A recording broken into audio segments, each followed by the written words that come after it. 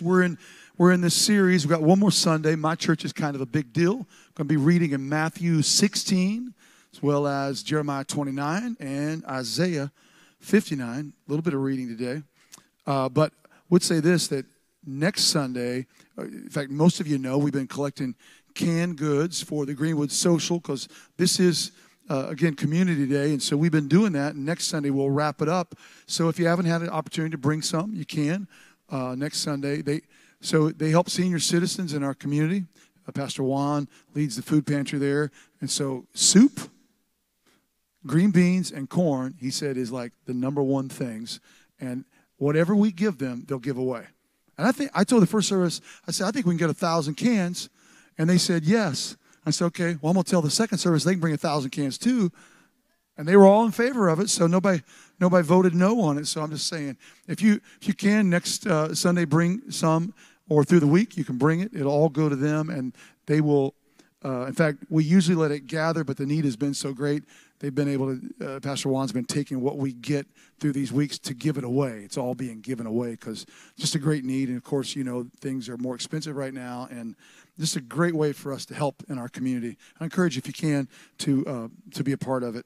So Matthew 16, we'll jump in and read some verses that we've been using throughout this series. And my hope is that this passage of Scripture, that it kind of just gets committed to your memory because you've heard it so much. And that I think it's one of the most important passages about the church. Because, you know, the church, we know church. Most of the people here today, you know, well, there's different flavors of churches. We got more flavors than Baskin-Robbins. I'm just telling you, we got a lot of flavors of the church all over the world and in our community. We've got churches that are very liturgical. Some maybe would call it something like a high church that we don't necessarily fit in that realm of church. And then we got some, you know, that they're kind of the hymn, no hers, I guess, hymns only church, right? And they're singing, you know, and he walks with me and he talks with me. I like those songs, but that's all they do exclusively. They're not going to do anything else, you know. And so then you got some that are a little more maybe Southern, and they're singing, you know, I can't think of one right now, but they're singing something Southern. I know a bunch of them, I'll be honest with you, you know. But and then you got some that more maybe a gospel kind of feel, and I'm just talking about music. I'm not talking about all the other stuff that they do. They would be different. And so all these different flavors, and I'll be honest with you, I'm not down on any of them. Praise God for the diversity of the kingdom of God, and that there are differences. Because, you know, some folks go because they like it this way, and others go there. And boy, in America, we just create a lot of options. I want to be where God's working, wherever that's at. Are you with me? I want to be in His activity. So I would say that we understand a little bit about church, but here, I think this distills it. Jesus just brings us to the very foundational place that we stand on. And he's talking to his disciples. Who do men say that I am? What's a word on the street? And then he says this, who do you? Who do you say? It doesn't matter what other people say necessarily. What do you say? Who do you say I am? And here in verse 16, Simon Peter answers and says, you are the Christ, the Son of the living God. Verse 17, and Jesus answers him and says, this blessed are you, Simon, son of Jonah, for flesh and blood has not revealed this to you, but my Father who is in heaven. And I also say to you that you are Peter, and on this rock I will build my church. Everybody say, I will build my church. Yeah. And he says, and the gates of hell shall not prevail against it. And I will give you the keys of the kingdom of heaven. Whatever you bind on earth will be bound in heaven. And whatever you loose on earth will be loosed in heaven. In fact, the correct Greek there would be presented in English like this. Whatever you bind on earth has already been bound in heaven. Whatever you loose on earth has already been loosed in heaven. In other words, as we operate according to biblical the Word of God and biblical principles, that it's already been done in heaven. God's already said it. And so then we agree with what God's saying. And when we do, well, you can count on it. It's going to be done here. And that's good news, the power and authority that we have. And the church here, Jesus building it. Jesus building it. And then the question as I was preparing for this morning through this week was, well, where's he building it at? Where's he building it? Because we could say, well, back in Acts 2 in the Middle East over there in Jerusalem, he built his church there. And you could, yes, but then he's not stopped building his church. That you are a testament, a testimony of him still building his church. That you're here. You're a part of his church. Remember, the church isn't just a building. I mean, we say in America, we know that the building is a place we go for church, but it's not just the building. Some people would say it's the people. Like, you're partly correct. It's not just people, because there's people that gather all the time, and they're not the church. It's the people of the Spirit.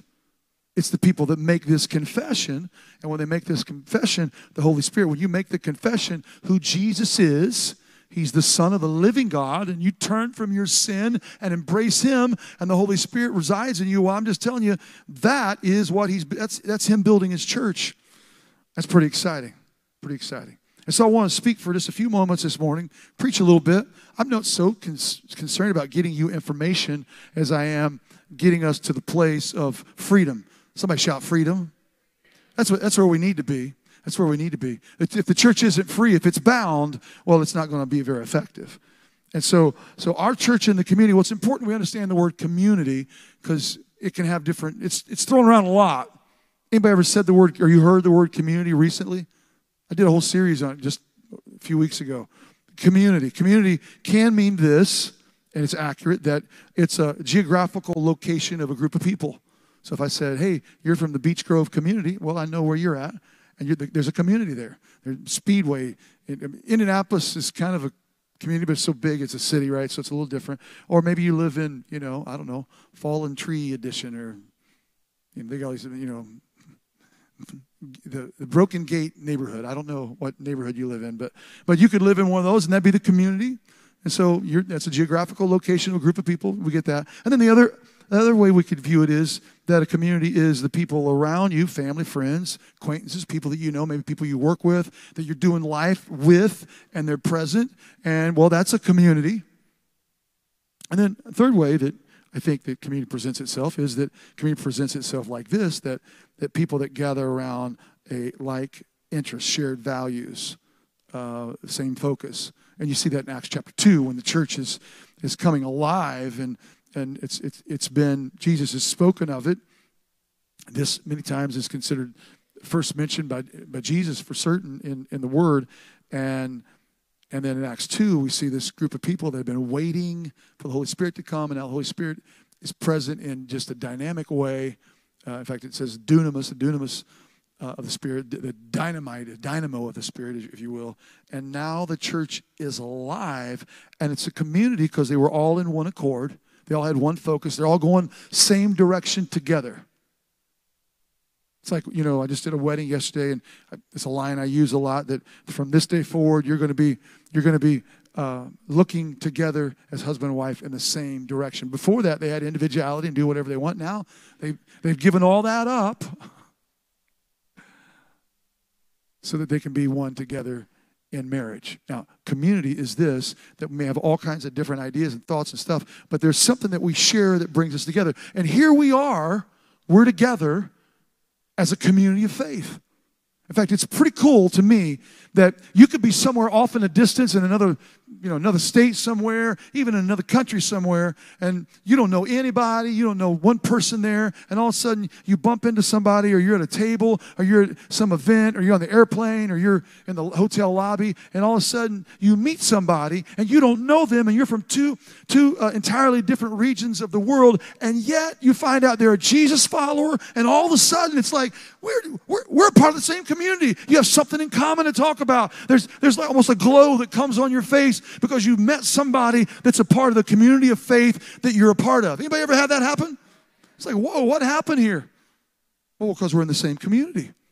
Because we have the same focus. Because we're following Jesus together. So I think it's important that we understand that this community idea is about all three.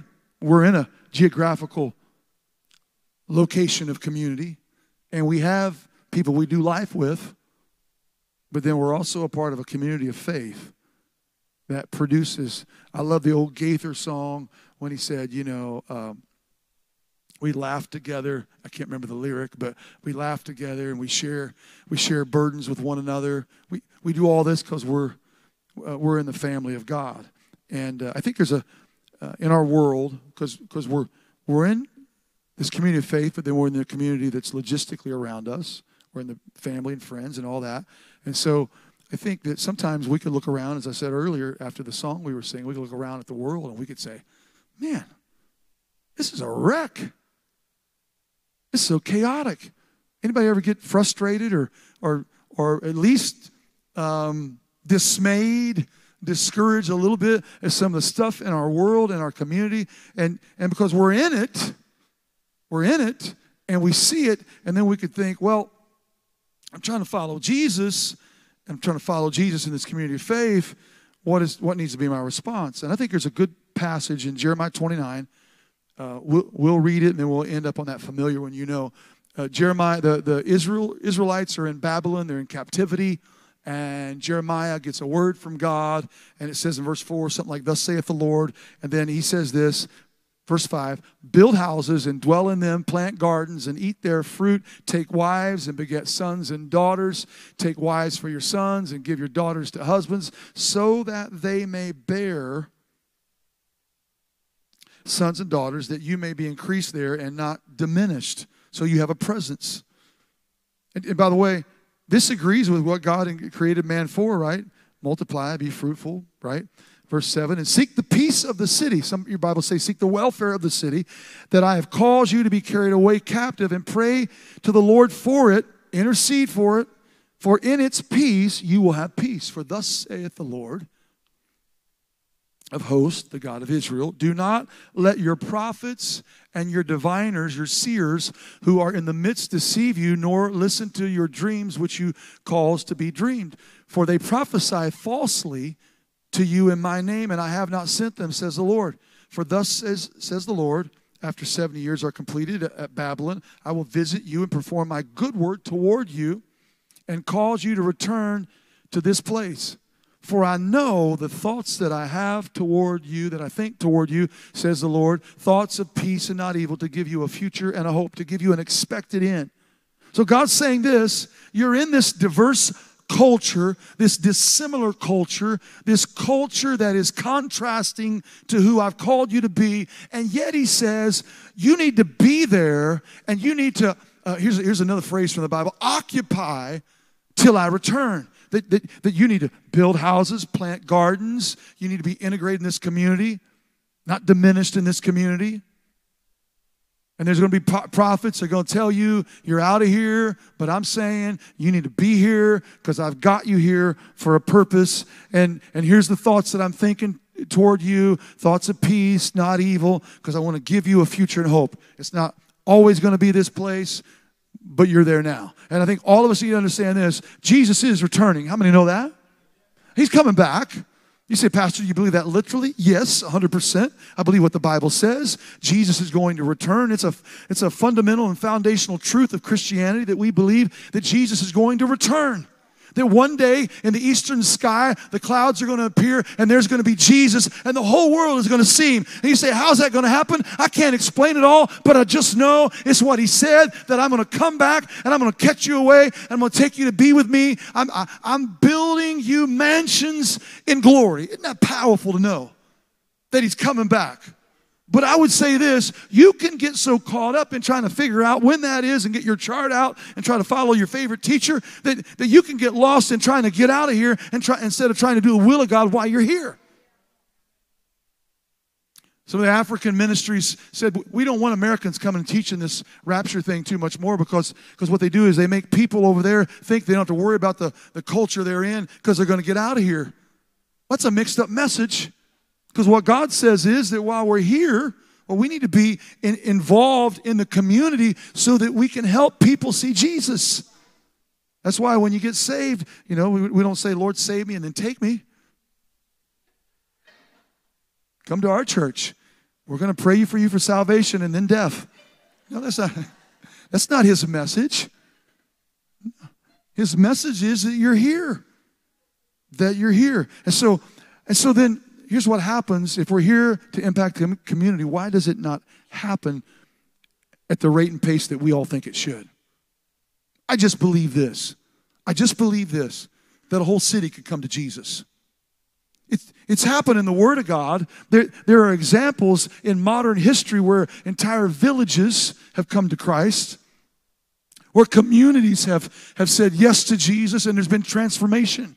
Transformation like this, and you're maybe going to find this hard to believe, but you can research it, that after the village comes to Jesus, that the cows, the amount of milk they're given increases. There's places where the produce that they got out of the ground after they experienced a revival and an entire village coming to Jesus, where the produce, the stuff they're growing, begins to increase because of the blessing of God on an entire village saying yes to Jesus. It's not all about that, but I think it's pretty cool that God does some things that blow our mind. I wouldn't want to serve a God that just did the normal, regular, natural stuff. That's usually called idol worship. That's what idols can do, just nothing. But a God that's supernatural, he can invade this world and do stuff that causes you to just drop your jaw. And sometimes we need him to do that. Sometimes we're in a place where we're praying for somebody for healing, or we're praying for God to deliver or to provide a way out or whatever that is. And we need not just some natural kind of thing. We need God to come in and do something that we're unable or that anyone else is unable to do. But why so many times don't we see our community, responding and becoming different like we would desire? And so I want to talk about it in this way. I want to share 3 spheres, 3 realms, if you will, that the church here in community that it exists in and is involved in at times. And the first one, I'm going to come over this side of this beam over here. I don't know what it does to the online. If I just disappeared, I'll come back. But I'm over here, and from here over, I'm going to call this, we just call it the heaven section. Heaven. I was talking a few weeks ago on First Wednesday about music, using it for an illustration, and then as time came on, I just felt like I needed to do this today. Music, and we know there's we're just singing some songs. You never lost a battle, and I know you never will. Don't you like that? That'll be in your head. This week you'll be like singing that song. Or we were singing that song about all praise, and it's kind of uplifting. It's encouraging. It's moving us into a time of worship. And I call this the heaven realm because just think about, there's music. This message isn't about music, but there's music that does that. There's a whole lot of things over here that's not in other realms. In fact, right now, I would call this like a heaven realm right now. This is a sphere, a little bit of heaven. That's a prayer we pray, right? Jesus said, pray that my will, right, that God's will will be done on earth as it is in, come on, help me out, on earth as it is in heaven, right? So here we are. This is kind of one of those heaven moments. If we all stayed here all the time, if this is 24/7, 365 days a year, I want to tell you, sin would be less. Anybody with me? Like you're doing pretty good. Like some of you come in, you had a rough week and you messed up and you got tempted, you did this thing, but right now you're feeling pretty good. You're like, I haven't sinned for 39 minutes or whatever it is. I'm not a good timekeeper, so I preach along because of that. Pray for me. But I'm just saying that we're doing pretty good right now. Like you're loving people, singing, praying, singing songs, listening to the Word of God. It's like if we were all here all the time, well, we'd be good. Like, Lord, whenever you're ready to beam us up, we're ready. But we're here. But the problem is, to be in this realm all the time is impossible unless you exit this earth, right? We can't be here all the time. And when you're over here, well, Philippians 4:8 says this. This is what's happening over here. You're like, he says, finally, brethren, whatsoever things are true, whatsoever things are noble, whatsoever things are just, whatsoever things are pure, whatsoever things are lovely, whatsoever things are good, of good report, if there's any virtue, if there's anything praiseworthy, think on, meditate, concentrate, focus on these things. And so that's when we're here. That's when you're in the Word in the morning, and your morning's starting out, and you're in like a heavenly place, if you will. You're praying. It doesn't need to end there, but definitely we create those times when we're here. The will of God is happening. Feels like a win. And then there's this sphere that's over here, over on this side of the room. I call this the hell sphere. I didn't have a better name. It's just what I got. The hell, you know what? And if we're thinking about music, well, that's easy. I mean, just some music, it's hell music. AC/DC singing, Highway to Hell. Yeah, I'm not going to listen to that. I don't want to be on that one. I don't want to sing about it. Or, Ozzy singing Suicide Solution. I don't need to hear that. I don't hear those thoughts. But some music, you just know. It's from the pits of hell. There's no, like you're saying, well, I got that programmed into my Spotify playlist. Well, you need to take it out because that's not helping you.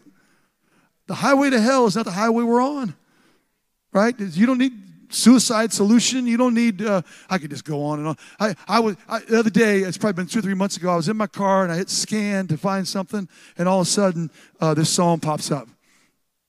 And it was Billy Idol.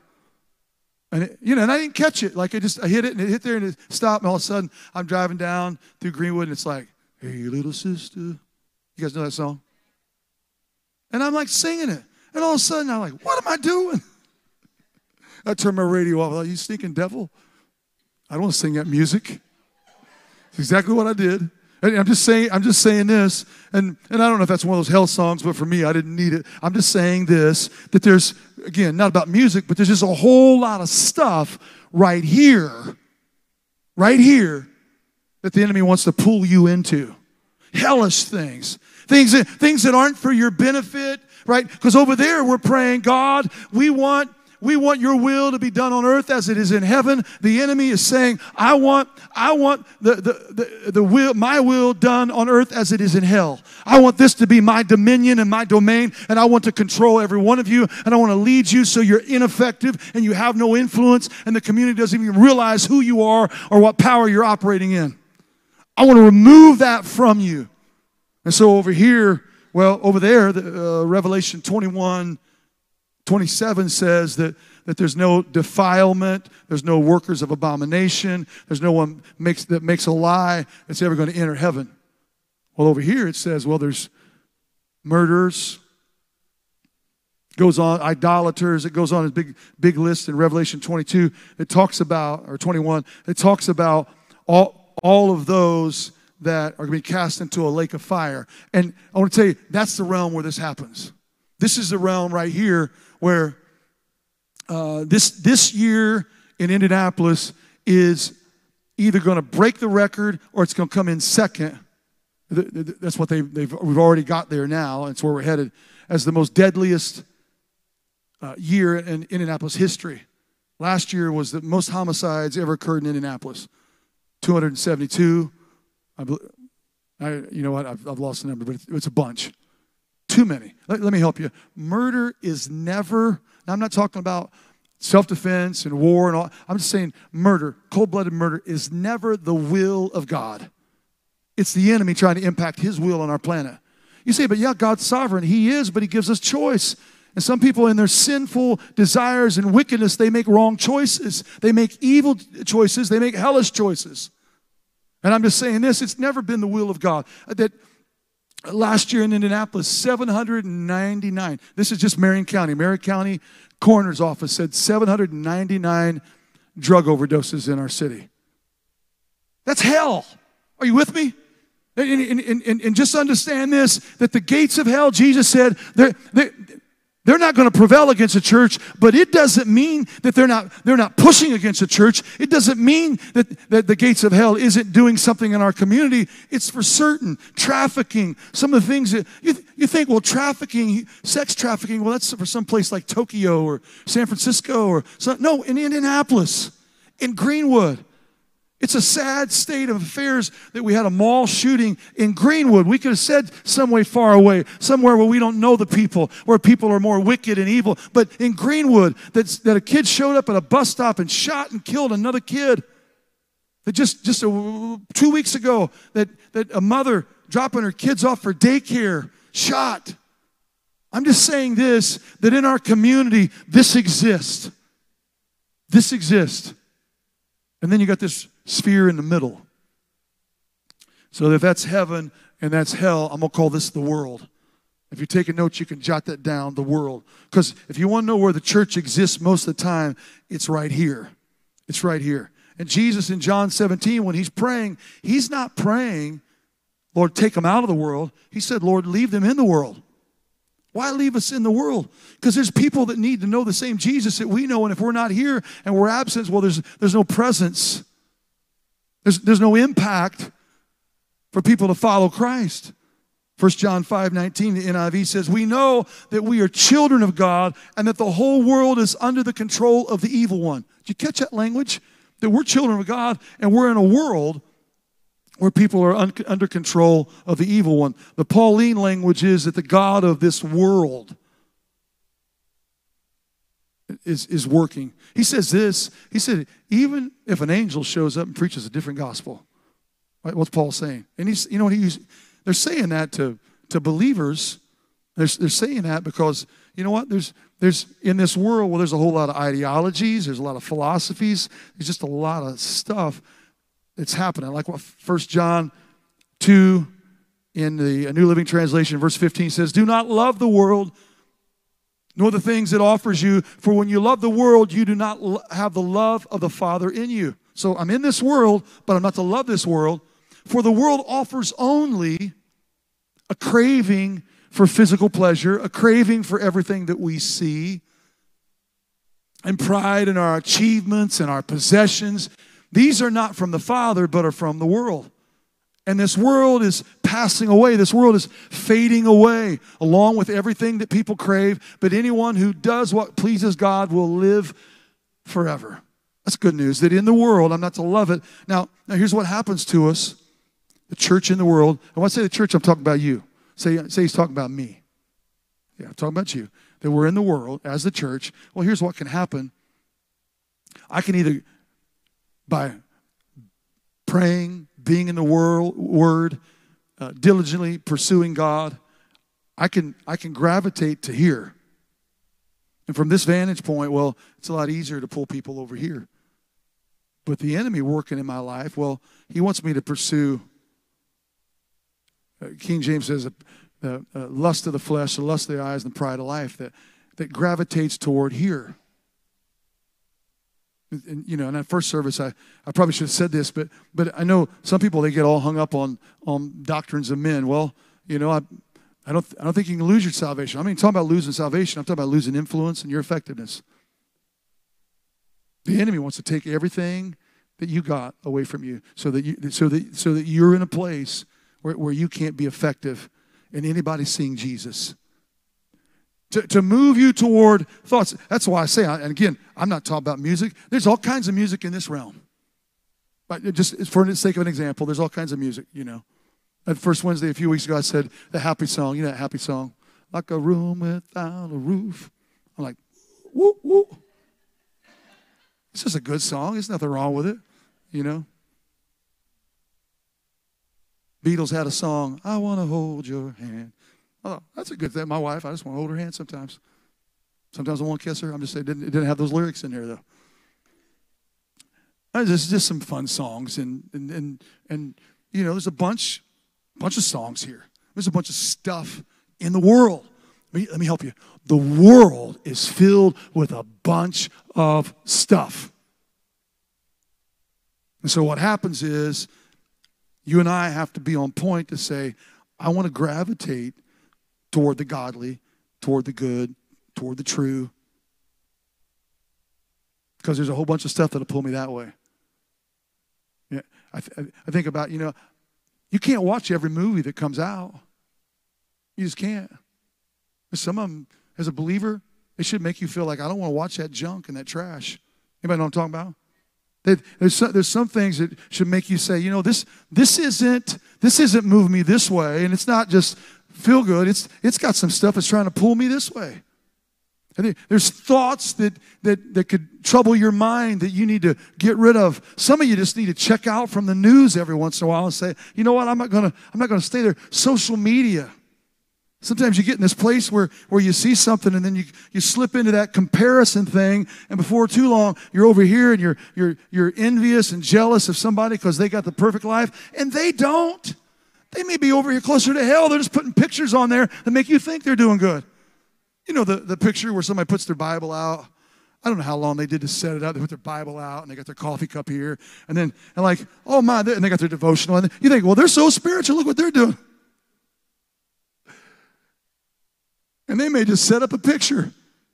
That may not be the reality at all. They may be struggling with something over here that you don't even know about. And I'm just saying that in the world, I've got to have a focus that's on Him, that's on moving people together. Because here's what Ephesians 6 says. Ephesians 6 says that we're not going to struggle. We don't struggle against flesh and blood. It's not people, right? It's against the rulers of darkness. It's against the principalities and spiritual wickedness in high places. It's struggling with hell because hell wants to win a battle that sometimes we don't recognize we're even in. That's why 2 Corinthians 6, the Apostle Paul says, don't be yoked together with unbelievers, for what do righteousness and wickedness have in common, or what fellowship can light have with darkness? In other words, I've got to make a stand in the world that I'm in the world, but I'm not of the world. 1 Peter 2, verse 11 said, dear friends, I warn you. Here's a warning. It's important we see that word in Scripture. I warn you as temporary residents and foreigners.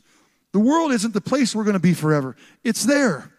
So he's warning us that we're temporary, and keep away from worldly desires that wage war against your very souls. Be careful to live properly among your unbelieving neighbors. Then even if they accuse you of doing wrong, they will see your honorable behavior, and they will give honor to God when He judges the world. In other words, you're in this world, and there's worldly desires that you got to be warned against because it's temporary. It's temporary. Now, does that mean you can't have fun? No. God created you.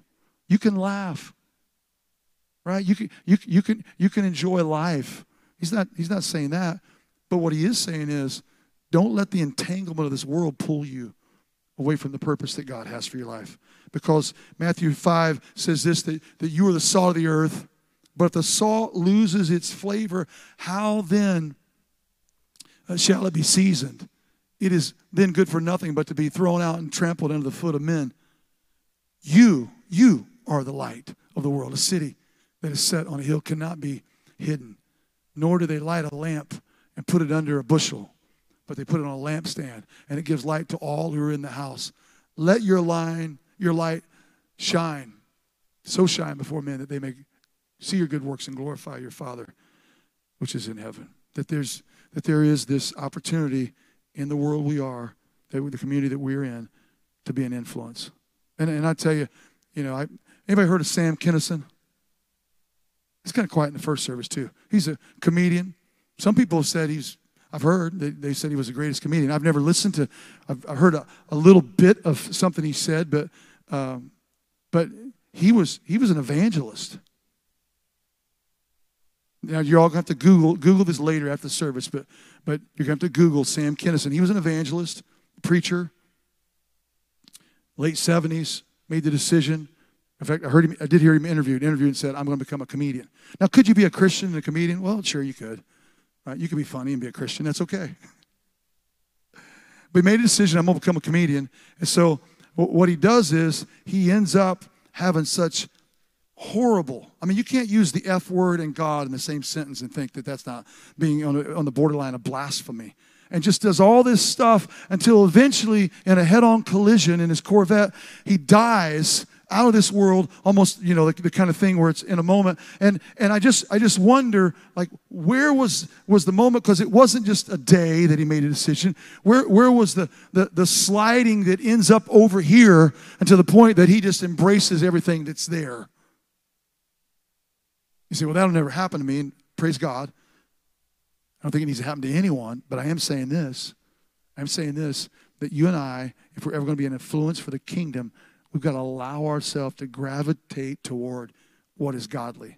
And so Isaiah 59, I'm going to touch and go through a few verses in the chapter. You can follow with me. But I would encourage you this week to read it. I had not intended on sharing any of this. I sketched out. You know, when I do a series, I'll sketch out. You don't know this, I'll tell you. I'll sketch out, like on this Sunday, probably going to talk about this and use this. This is a passage I feel like, da-da-da. And I use a little bit of that, but I really had not planned on this. But then last week, I quoted Isaiah 59:19 just in a moment as I was preaching, and just, you know, kind of an extemporaneous kind of thing. And then this week, I just been in it, reading Isaiah 59 just in its entirety several times. And I just think it speaks to this place that can happen even in the life of God's people. And so that you understand that when Isaiah writes, he's writing to God's people.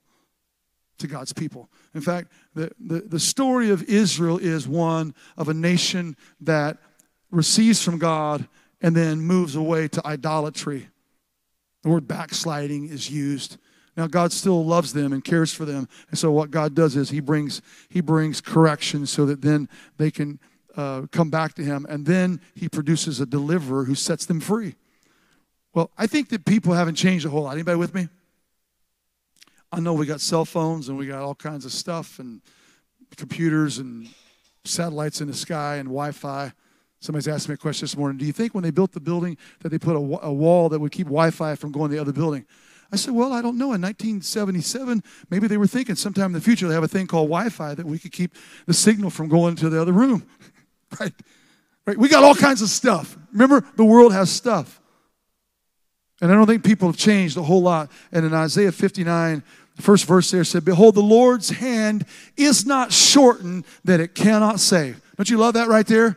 That's a shouting verse right there. Now his ear, nor his ear heavy that it cannot hear. Praise God. But then in verse 2 he says, but your iniquities, your sin has separated you from your God, and your sins have hidden his face from you so that he will not hear. In other words, that they've arrived in a place because of sin in their life that's like the heavens are brass and their prayers aren't getting anywhere, and they're just in a place of unanswered prayer, and there's a frustration about that. Because when you're praying and you don't get an answer, well, that's not because you know God answers prayer. Verse 3, for your hands are defiled with blood and your fingers with iniquity. Your lips have spoken lies. Your tongue has muttered perversity. In other words, he's saying all of who you are is sinning.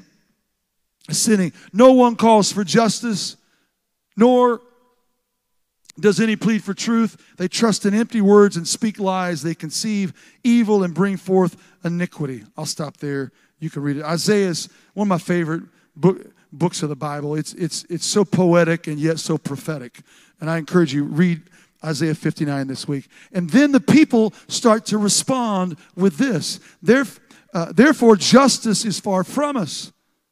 Right? Justice is far from us when nearly 800 people died of drug overdose. Do you realize, I was awakened the other morning and I didn't know what it was about. And I thought, there's something going on in the world, about. And I flipped on the news and they were doing a story about fentanyl. And you realize in the last 2 years that enough fentanyl has entered our country that it could kill everyone in America multiple times. That now dealers are forming fentanyl to make it look like candy so that they can get children. Isn't that horrible? That's hellish, right? That's a hell sphere in our world. And so it says this, therefore justice is far from us, nor does righteousness overtake us. We look for light, but there is darkness, for brightness, but we walk in blackness. We grope for the wall like the blind, and we grope as if we had no eyes. We stumble at noonday as at twilight. We are as dead men in desolate places. That's a line right there. Dead men in not the people of God. We've been made alive in Christ. How could we ever become dead men in desolate places? I'm telling this, you got to have your focus on God and pursuit on Christ if we ever want to be an influence in our world. We all growl like bears and moan sadly like doves. We look for justice, but there is none, for salvation, but it is far from us. Our transgressions are multiplied. And then way down in verse 15, the second portion of it says this, then the Lord saw it, and it displeased him that there was no justice. Don't you like that about God? Sometimes I'll talk to some atheist, some person that their question will be, well, how does God allow suffering in our world, or da-da-da? And I'm like, he's more upset about it than you are. But he did this thing, the sovereign of the universe did this thing where he gave choice to people. That you have the ability to make decisions. Aren't you glad he did that? They didn't make you just, boom, you got to do exactly, that he gave you choice. And unfortunately, there's some people that are evil and they make evil decisions because we have a sin-filled world. It displeased him. There was no justice. And he goes on to say, he saw that there was no man and he wondered that there was no intercessor.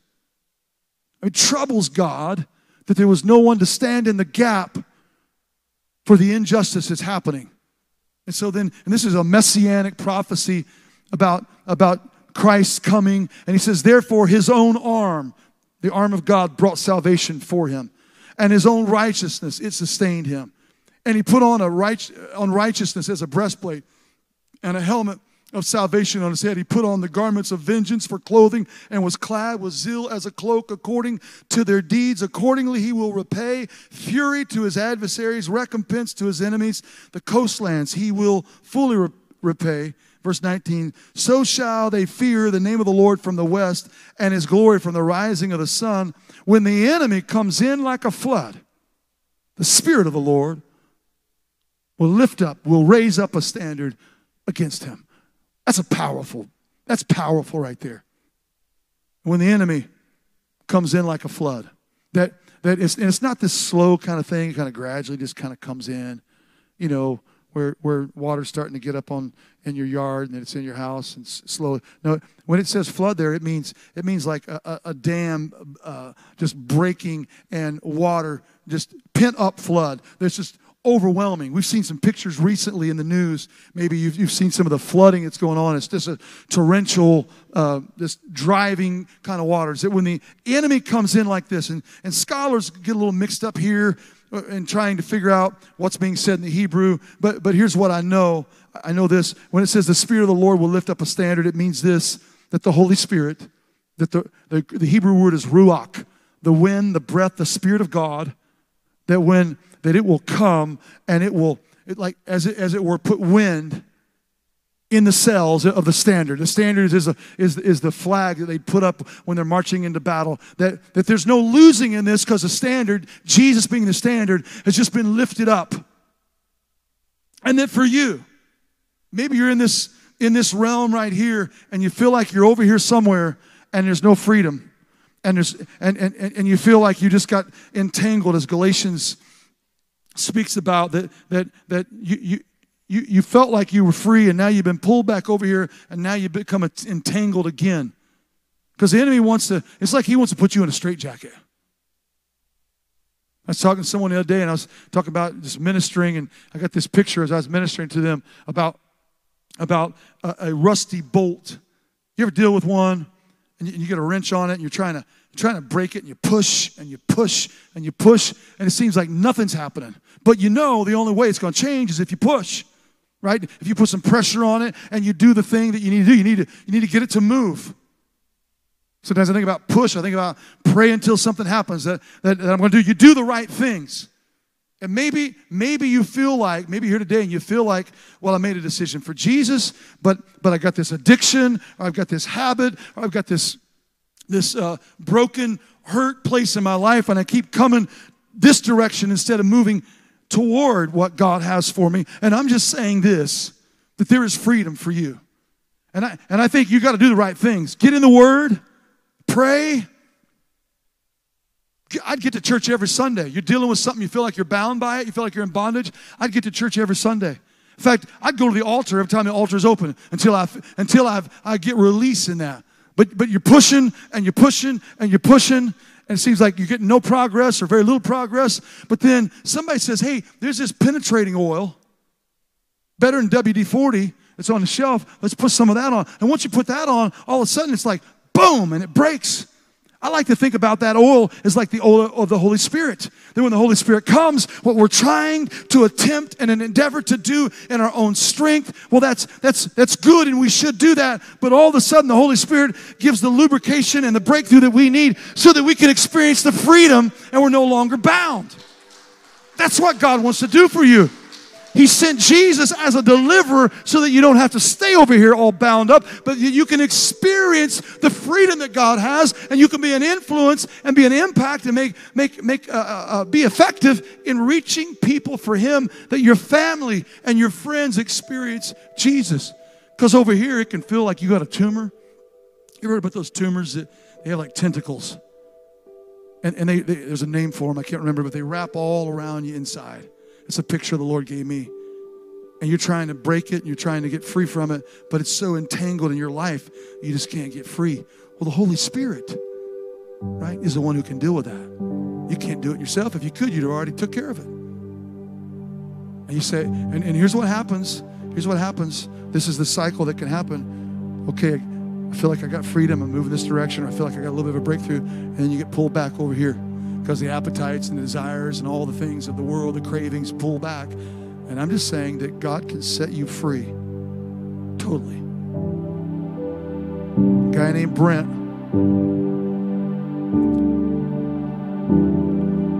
Young guy, single. He's coming. Seemed like he had it all together. Engineer. One day, we were getting ready to put on a big Easter production back when we did those things. And somebody came to tell me, it might have been his girlfriend, came to say, hey, Brent is, his family put him in they had an intervention and put him in a rehab place. It was far away. No contact with the outside world because he had an alcohol addiction. By the way, a whole lot of people get messed up on alcohol. It can push you that direction. I'm just saying. It can push you that direction.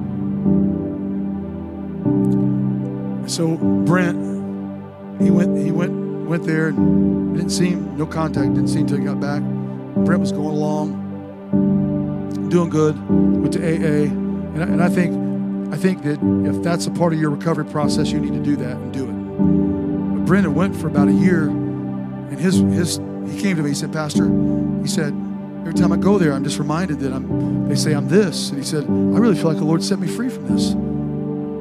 He said, and again, this is his experience. I'm not saying this is for every person that's ever struggled, but for him, he said, I feel like when I go there, I get defeated all over again. He said, I just don't know what to do. And so, Brent, you need to pray. You need to know what you're doing. You need to hear from the Lord. I said, but if you don't need to be there, then you don't need to be there. Well, Brent made a step. I'm telling you, because Brent got set free. He's no longer an alcoholic. He didn't have to make the confession to say, I'm Brent, I'm an alcoholic. No, I'm a Brent who struggled with alcoholism, but now I've been set free by the power of the Holy Spirit. Now, I'm just saying this, that the Holy Spirit can set free where we could never accomplish it. We're just a principle or a 12-step program or just some feel-good stuff is not going to do it for you. There's a real freedom that can cause you to see that and walk away and never, ever walk back or even look back again. Right? It was Lot's wife. Jesus said, remember Lot's wife. What did she do? She looked back on the stuff that she had instead of keeping her focus here. And I'm just saying this. Whatever condition you are in, whatever circumstance you're facing, if you feel like I'm not free, if you feel like you're struggling with a hurt place or with an addiction or with a habit or just some ungodliness in your life, I'm telling you today you can have freedom. Genuine, the bondage can be broken in the name of Jesus. Jesus didn't come so you would be powerless and trapped. He came so that you could experience freedom in Him.